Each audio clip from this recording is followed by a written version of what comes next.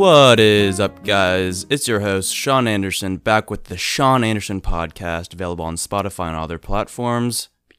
And today, we are talking about how to cut felt, the different techniques and ways to cut felt. Now, the reason this subject pops up out of nowhere is because I was in class today and we were cutting felt, and we were trying to use regular scissors to cut felt, but as it turns out, you can't use regular scissors to cut felt. It just doesn't work. Even if you shove the cloth or the felt all the way as far into the scissors as you can, it doesn't cut.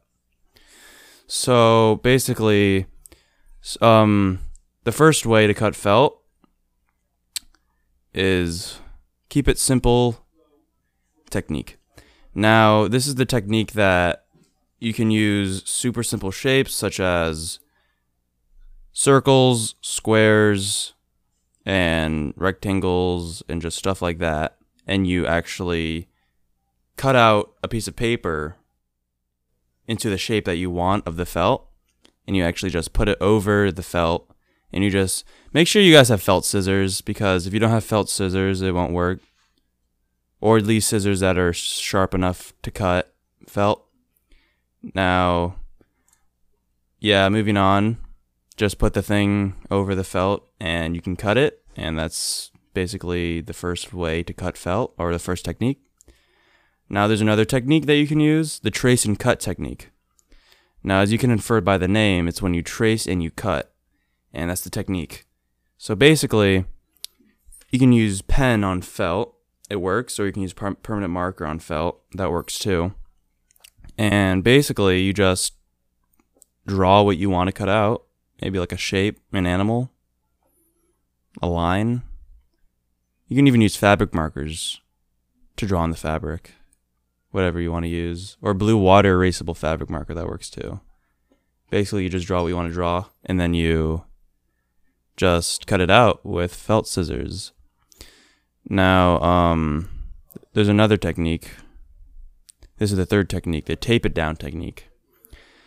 Now, you can use this technique for like difficult shapes, such as shark teeth, if you want to cut out into a pattern of shark teeth. Now, you can tape the paper down to the page, which stops it from moving. And the reason you'd rather tape it down instead of tracing it is because when you tape it down, it gives you a more accurate cutting guide, basically, and it saves you all the trouble of having to trace a really hard and difficult shape. So yeah, you could just tape it down, cut it with felt scissors, make sure they're felt scissors. If they're anything but felt scissors, it won't work, or if they're not sharp enough, it won't work. But yeah, and then that's about it. I mean, there's also felt shapes that you can buy that come pre-shaped, pre-cut, such as like squares, circles, dots. They look good, so that's basically a good way to do it. That's about it. Here, I'm on Amazon right now, looking at all the felt scissor options they have. They go for less than $10. You can buy yourself a good strong pair that cuts felt under $10. Ooh, we have one right here that says Fiskars Classic Comfort Loop Rotary Cutter. It's a little circle that cuts felt. Looks pretty cool. Basically, they're basically just scissors, but sharper and more close together, so they can cut felt and not just paper. So that's a good plus. They look pretty cool. Yeah, they do look pretty cool. There's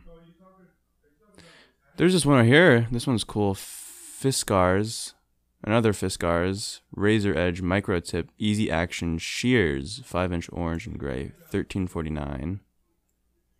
Oh, there's another one that's $11.99. This one looks like one of those things that you use to cut your, like a handheld branch cutter. twig cutter. Looks like that sort of, but I guess it's for felt. That's cool. Yeah, that's about it. This is Sean Anderson with the Sean Anderson Podcast. Hope you guys enjoyed the podcast and have a great Titan day.